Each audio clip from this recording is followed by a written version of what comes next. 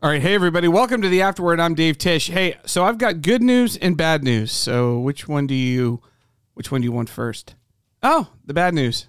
That's a good choice. That's what I choose too. See, that's what you're hoping. You're hoping the bad news isn't too bad and the good news kind of washes over and is so good that it washes away. That's a very optimistic way of going about it. That's not what the case is here. The bad news is really bad. I'm kidding. It's not that bad. So here's the bad news. The bad news is that there will be no Afterword podcast for the next 2 weeks. Because of the July 4th holiday and the fact that I am going on vacation, and there's a lot of folks out of the office because of the July 4th vacation. I'm going on a family trip with my family. My son just graduated from high school, so we're taking a big family trip. We've been planning this for years. We're super excited about it. It's kind of our last family trip as a family, because my son's going to go off to college, and who knows where he's going to be over the summer. Who knows? No idea. No idea. So it's kind of bittersweet, but mostly just sweet. So we're really looking forward to that. So no Afterword podcast on July 9th or July 16th, but we will be back on the 23rd. Okay, here's the good news. So the good news is, well, there's two pieces of good news. There's actually two good things. Listen, that's amazing. That's amazing. You didn't even know that. You didn't expect that. You thought maybe there'll be one good piece of news, but there's two.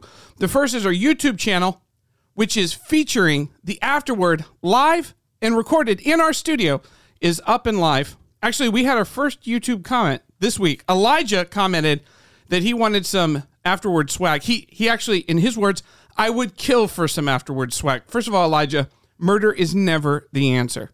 Never. Okay, so let's get that clear. Second of all, as soon as we get some Afterword merch, and I think my buddy Les Lederman is actually going to be working on that, email me your size. We'll try to figure out if we can get you some merch because we want to do that because you're such a loyal listener. So if you're out there listening and you'd like some Afterword swag, just chime in the comments. We'll try to figure out how to make that happen. I don't know how to make it happen, but the creative team here at Westgate Church, they certainly do. In fact, I'm watching Les right now cut out some sort of imprint. What is that? It's like a vinyl stencil to put on a t-shirt to press it to, does it press it or does it paint it? What does it do? It heat presses. He's in the room doing this. So we're experimenting as we speak, Elijah. So Westgate merch on its way for the Afterword podcast. Anyway, the second good piece of news is we have a great podcast for you today. We're in Matthew chapter 14, and Steve Clifford's here in the studio. And this chapter is so chock full of stuff, we couldn't even get to it in the sermon. There's a whole episode where Jesus walks on water, and then Peter walks on water. Incredible. We don't even get to it in the sermon. We don't even have time, but we get to it in the Afterword podcast. That's right. So we're going to be talking about that. And like Peter, we're going to dive right in. It's a joke because he sank in the waves because he was afraid of. Anyway, with that, let's just get to it.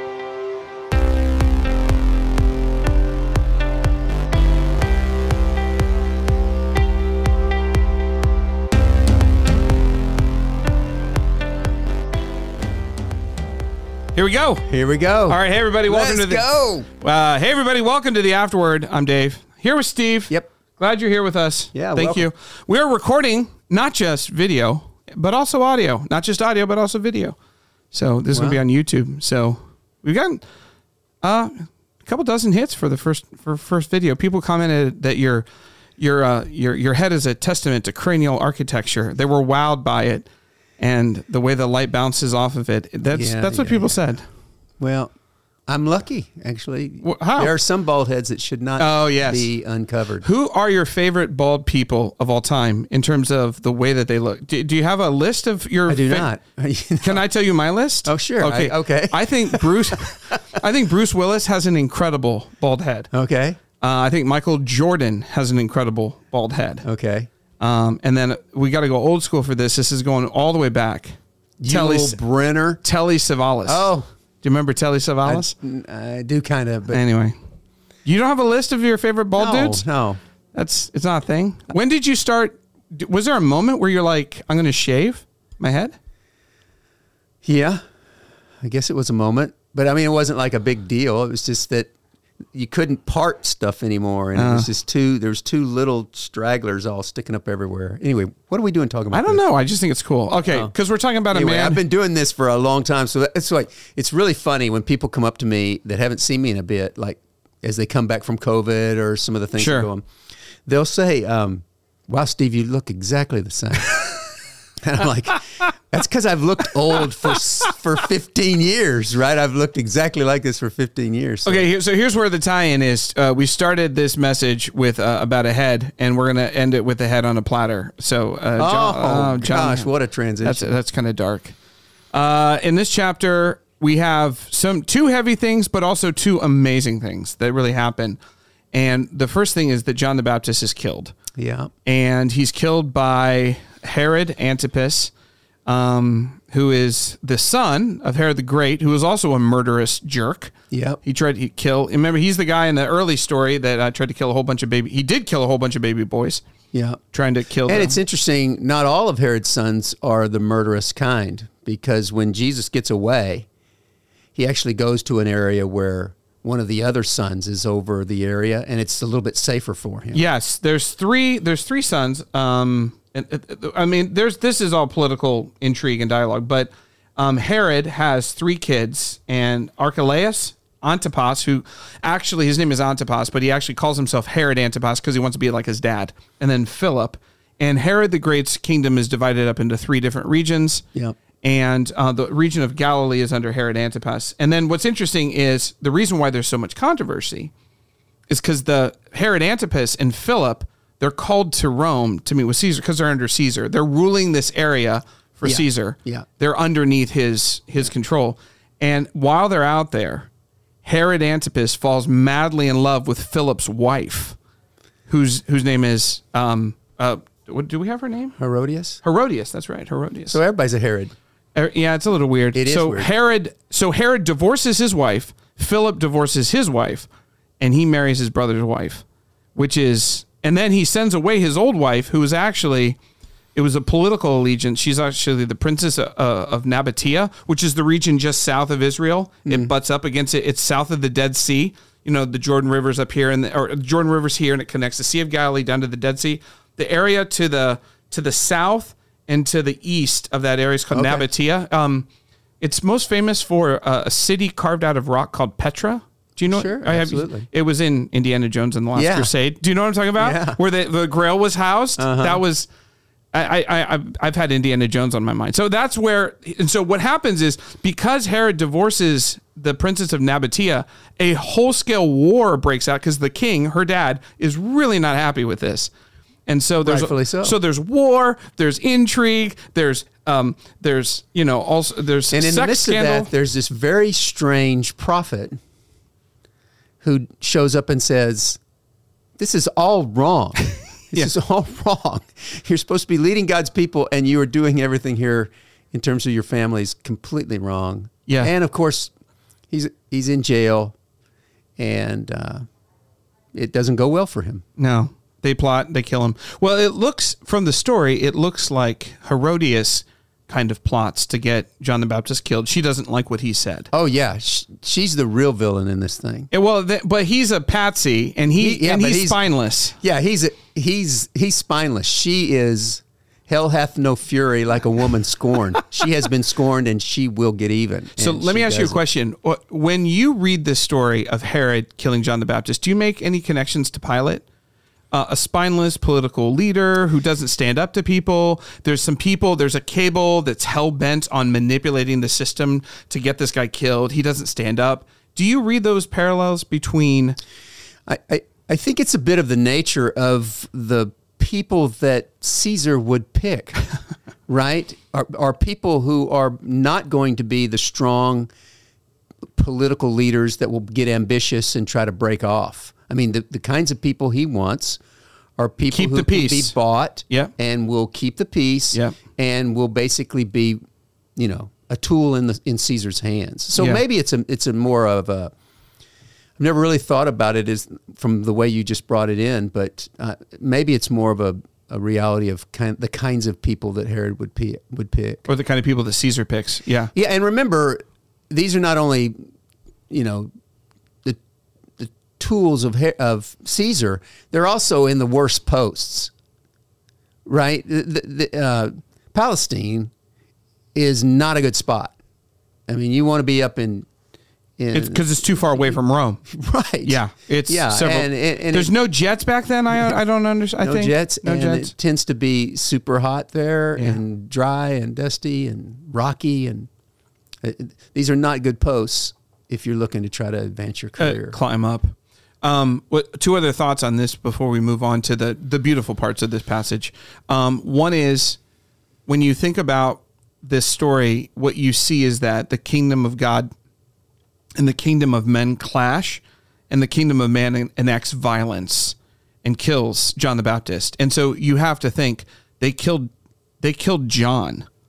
Like that's one of the lessons from this. They killed John. And of course, that foreshadows another. Jesus has to be thinking, if they killed John, they're going to kill me. So is there some sort of lesson there that the world's systems are at violent conflict with the way of God? Well, I mean, Jesus just gave a really clear teaching on this with the parable of the weeds, that there are two kingdoms that are at war. Yeah. And they are one is seeking to destroy the other. Yeah. And so you've got this kingdom of God and the kingdom of Satan, or the evil kingdom. And then you have this real life illustration of just how this clash can come to bear, where one of the greats of the New Testament, one of the great heralds of all of the prophets, dies a senseless, cruel, horrible death based on a stupid promise because of a young teenager dancing. Yeah. It's just filled with all kinds of junk, right? Yeah. And it's all bad. And imagine the heart of Jesus when he gets the news that John the Baptist is one of the couple of people on the planet that get him. And he's a family member.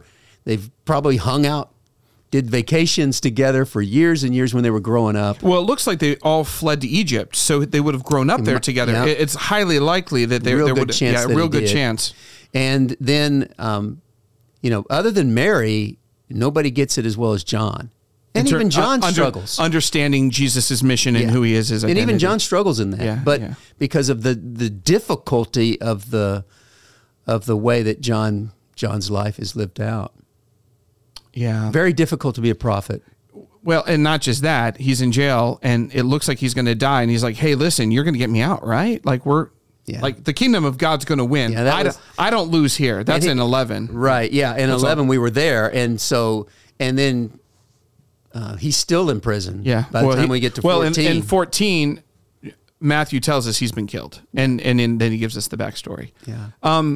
But it just reminds me that, like I was just thinking, and I'm not trying to delve into this because I'm certainly not an expert on geopolitical events, but there was it looks like an attempted coup in Russia that was thwarted, political alliances, violence, tanks, mercenaries, armies.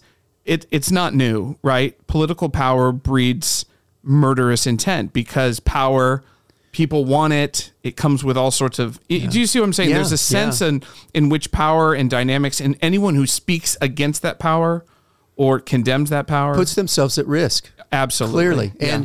And we're this is not very far from, are we in a culture where there's sexual things being pushed on us in our culture and we're called to hold a standard that God has given us? I mean, that's pretty much what is happening here. I hadn't made that connection, but we've got that's that an interesting same point. Kinds of things going on for us now. Yeah. And there will be opposition very strong. Well, but let me say this. But you've talked about that. You've said over and over again that the Christian sexual ethos, is the most unpopular in today's culture because it grates against the individual expression.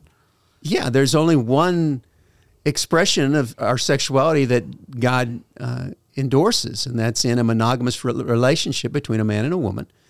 A covenantal. Monogamous relationship.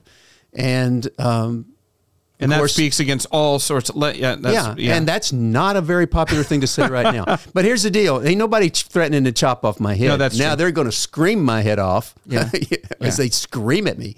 That might be true, and that's not pleasant. But it's not John the Baptist kind of thing.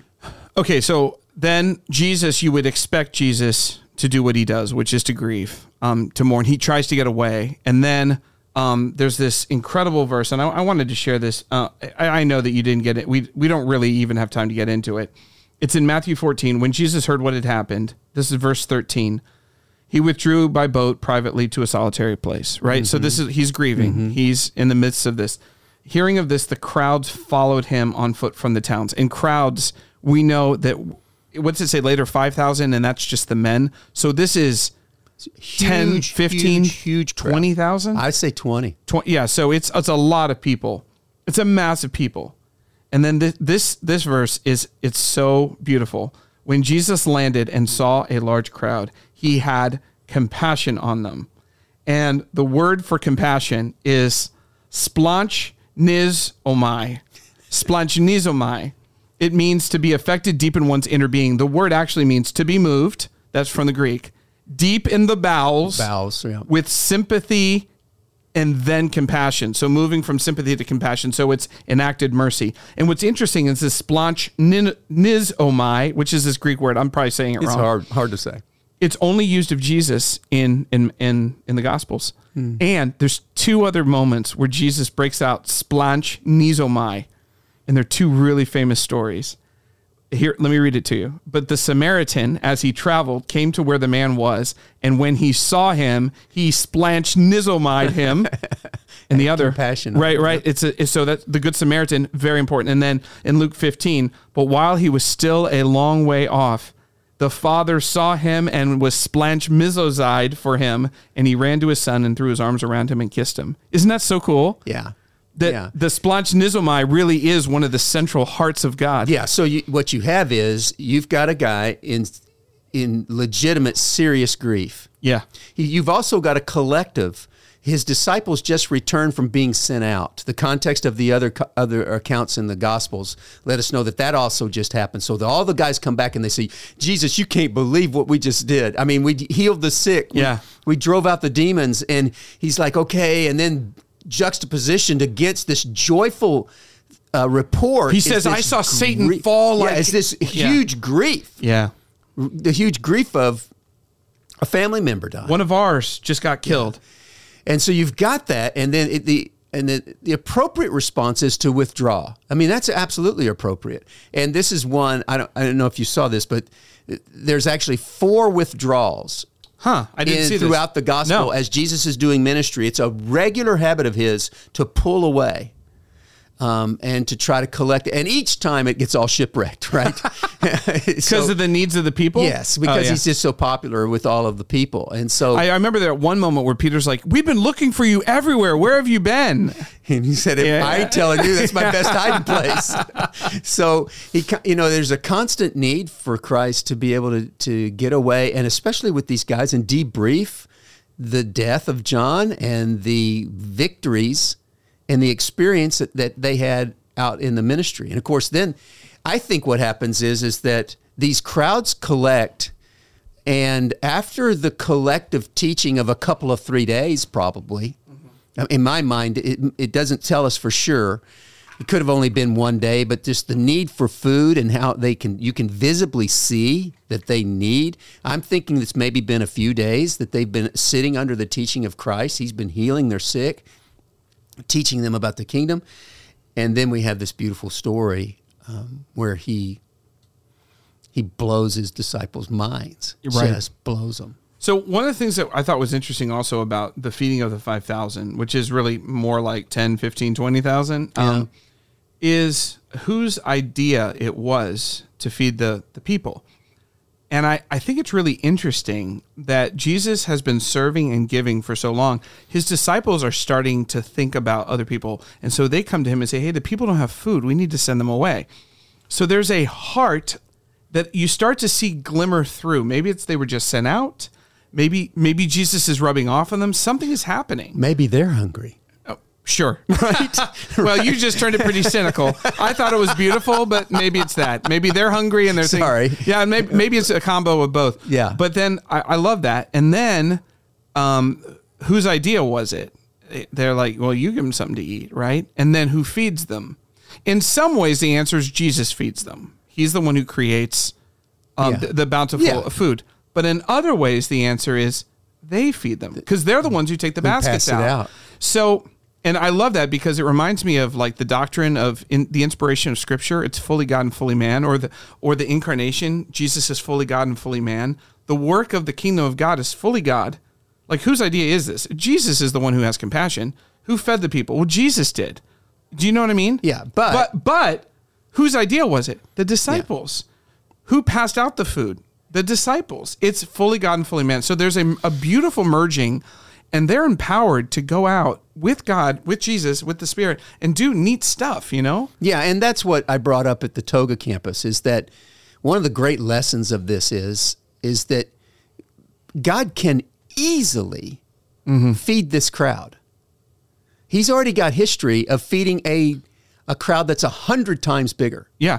Well, with manna. Yeah, we have this is Matthew kind of hearkening back to the Moses story of the feeding of Israel in the desert. God doesn't need, and Jesus doesn't need the disciples to do this, but it seems to be the way of the kingdom that God's Spirit motivates God's children who then engage with the world, God's world. That's really good. Yeah. And so they do, and they feed. Okay, so the one thing we didn't get to talk about is the end of this, is the yeah, and it's too bad because it's a phenomenal story, right? And that's the walking on water. Yeah. So I think here's how it happens, just because we didn't get into it. It's right after they eat, immediately Jesus made the disciples get in a boat and go on ahead of him to the other side. This is the Sea of Galilee.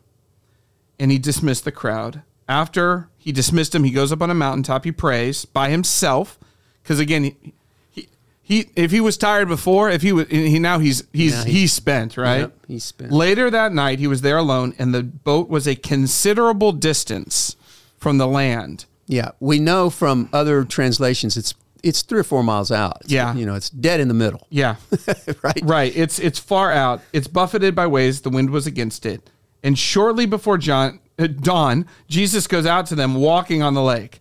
They're terrified. It's a ghost, they say. And Jesus says, no, don't be afraid. Take courage. It's I. Don't be afraid. And then Peter says, Lord, if it's you, tell me to come to you on the water. And he says, come. And then Peter gets out and walks on the boat. Before we go any further into the story, what do you see this tying into the feeding of the 5,000? Is this a story about the discipleships growing in their sense that they can do things that Jesus did or participate with Jesus? How do you think of this moment? What lessons, how does this tie into the other parts of the Gospels that we just read? And what do you think about this? Well, I think it's another demonstration of Jesus' power over nature. Mm-hmm. Remember now, the water is the great strength. It's the great mystery. It's the great fear of this time. Yeah. It's the great limiter. How far do you travel? Well, till you get to the edge of water, and then you stop. Yeah. And in the ancient world, and I'm pretty sure when people were on water, they tended to sink. I'm pretty sure that's how it worked. That's consistent even to today. Yeah, I think so. So Jesus demonstrates this amazing power. It is interesting to me. I think that there's a couple of lessons. Not only Jesus' majesty and power over nature. Just a side note, artists through the centuries have tried to depict the great stories of the Scriptures. And this is one of the famous stories of Jesus. Even people who don't know anything about Jesus know he's the guy who supposedly walked on water, right? So when you look at art, the truth is that there are great renditions and artists' interpretations of several of the moments of the Gospels that are just amazing to me. The Calming of the Sea by Rembrandt, by the way, which is an amazing painting that's stolen. They don't know where it is. It's been stolen since 1990. But all of the paintings of Jesus walking on water are horrible to me. It's so miraculous. You can't do it justice, right? They either make Jesus look like this ghost or some dude in a bathrobe, with some crazy glow all around him or something. It's so miraculous that it's impossible for me to imagine what it really looked like. because you've got the waves and it says that it's these skilled fishermen, many of them in the boat, cannot get the boat moving. Right. The wind is against them and it's buffeted them. Yeah. So you've got this, it's a squall. You know? By the way, that word buffeted is used a couple of times earlier. Is it with Jimmy? No. That's such a crap joke. That was such a terrible joke. Do you make a Jimmy Buffett joke? It's used. I don't know. It's 5 o'clock somewhere. That's all I know. That's funny. The word buffeted, the men who are demon possessed are tormented and buffeted. So that's used almost exclusive. So it has a demonic overtone. Yeah. Is Satan up to something? Could be. It's interesting. He seeks to destroy them. It's interesting. So anyway, continue. Anyway, so one of the thing that first comes out of my mind is this is such an amazingly miraculous story that the greatest artists of our time, of all history, have trouble doing a good rendition of it to me. The second thing that I think is the big lesson for me is that they are right exactly in the center of the will of God when all hell breaks loose and the storm comes. Because Jesus has told them. He said, get in the boat and go across. Oh, and they are clearly where Jesus said to be. Or another way, John the Baptist did exactly what God wanted him to do. He was clearly where he was supposed to be. He did exactly and he gets killed. And it did not go well. And I think that as one of the weaknesses of, let's talk about me, just so I'll let y'all off the hook. One of the weaknesses of my mind being raised in this culture is that I think God's will should make things easier. And if I'm in God's will, it will naturally lead to happiness and joy and fruit in ministry and relationships that go well and kids that get good grades and all of those kinds of things that we think should accompany it. And I just think we're duped. We're duped that way. Now, it's by God's grace, life is still full of joy and there's lots of great things. But joy doesn't mean comfort, though. Right. And joy doesn't mean easy. You could be exactly where you're supposed to be and it's really going poorly. Yeah. You know, I've talked to maybe hundreds of people who work's not going well. My boss doesn't like me. I don't like my work. And the natural conclusion to all of those indicators is I'm in the wrong place. Maybe, or maybe not. Yeah. And that's what this story brings out is that it's a difficult thing to follow the Lord of the universe. There's another lesson. I wonder what you think of this because those are both really true and really right. There's also an aspect of Peter asking, "Hey, listen, what they got sent out, so this is kind of their own solo project. I mean, remember these are young men; they're teenagers. Only Peter." Yeah, and by the way, all of the artist renditions render these dudes in the boat as real old dudes. Like 40 years. Yeah, this is not a... Peter is the only one who goes with Jesus to pay the temple tax. And in order to pay the temple tax, you had to be 20. Nobody else goes with him, which means all the other disciples were not yet 20. So there's something there. They're teenagers. He sends them out. They accomplish amazing things with God's help, right? Yes, so they're learning what it means to walk with God and to be image bearers and bearers of the kingdom. So they realize that they can actually bring God's good work into the world with God's help. Obviously with God's help. They're co-laboring. Then they co-labor with God for feeding the 4,000 or the 5,000, the 20,000 people. Yeah.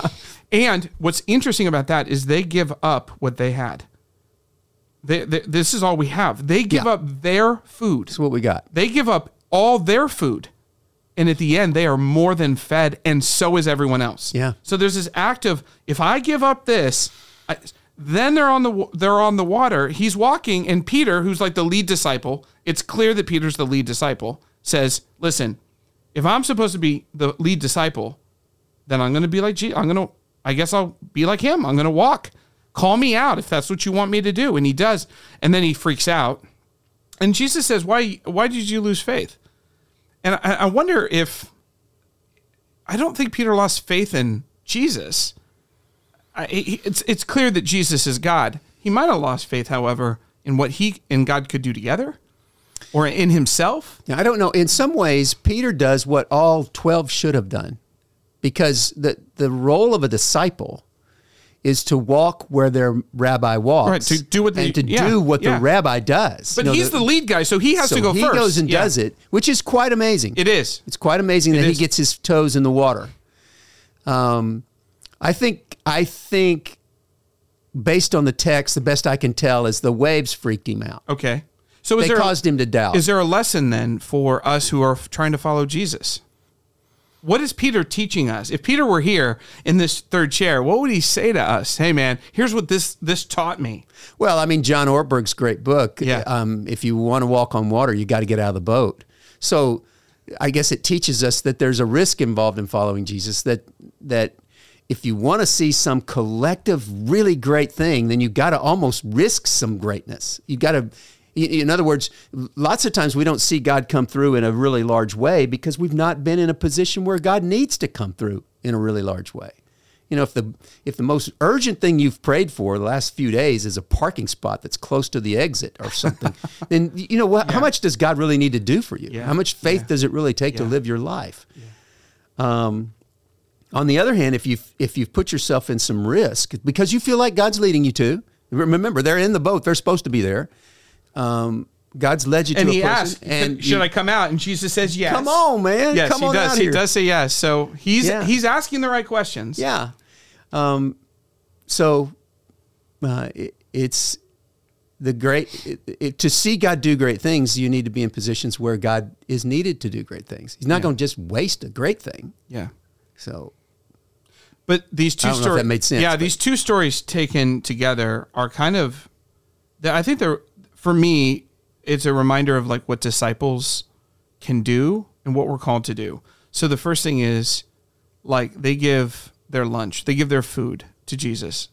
So is there anything I'm holding back? Yeah. You know, that I started thinking, is there something I'm holding back? Is there a lack of trust? Like if I give this to Jesus, I'm not going to have enough for me. Yeah.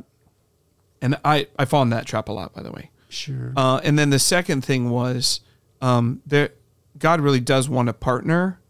And partner seems like a weird word because it makes me sound like I'm important. And when I mean partner, I mean like I think about the image I have is when our kids were really little and we would go on a vacation. We had these huge suitcases because we're flying to the Midwest in winter. So everything's super heavy. And I'd have this giant suitcase and my daughter would be like, Daddy, I help. And she's like 2. And she's like, I'm like, ready? 1, 2, 3. And we lift it into the car. And she was lifting maybe 4 ounces, or whatever. Right. And she's strong now, but I was doing most of the lifting. Sure. But we're doing it together. Yeah. Now what's beautiful about that is now she and my son are much older and they have learned to, you know what I'm saying? Now that they're older, they can do a lot more. And I feel a little bit of hope with that in this story that, at first it was, Daddy, can I help? But now I'm doing more and more. And he's giving me more and more assignments. He gives us more and more assignments. And he's still with us, but we're growing in strength and maturity and the ability to help. It's really he can cool. always get things done without people at all, but it seems to be that 99.8% of the time he's going to get it done through somebody. Which is nuts. It's nuts. It's a bad plan. It's inefficient for sure. Well, the problem with it's the way he goes. It's so inefficient. And I think as Bay Area people, we get really impatient. Well, it's inefficient unless you're trying to produce something in the people that get to partner. Right. Right? And then suddenly it's not. Yeah. Because if God did everything for us, then he can't produce anything really in us. That's good. And that's a good word. So this is it's not just meeting needs. Of course it's meeting needs, but it's also growing us. Yeah. And growing our character. The kingdom is expanding in all sorts of different ways. All right. It's a beautiful chapter. It is really, really powerful and heart. And I do think we see something about the heart of Jesus in this, but also about his invitation to his disciples. Amen. Very cool. Maybe all right. so. Yes, may it be so. All right. Well, thanks, Steve, for stopping by. And boy, this was fun. We just got to talk about the Bible back to back weeks. It was really I know, cool. Yeah, it's been a fun summer. we are going to take a 2-week break for the afterword. Just for the 4th of July, I'm actually out of town. So we're going to be on break for 2 weeks, and we'll be back in just a few weeks after that. So awesome. 2-week break, and then we'll be back after that. All right? So we'll see you guys in a couple of bits. See you guys. Bye. All right, just want to say thanks to Steve Clifford for stopping by. Again, remember, we're on a break for 2 weeks. We're not going to have any podcast for the afterword on the 9th or the 16th, but we'll be back on July 23rd. I will be back from vacation, so can't wait to see you guys then. Stay safe out there. I don't know. It's probably going to be hot. I don't. It's July. Have a good... And remember, if you drink a 5th on the 4th, you'll be in jail on the 6th. Okay? So, don't do that.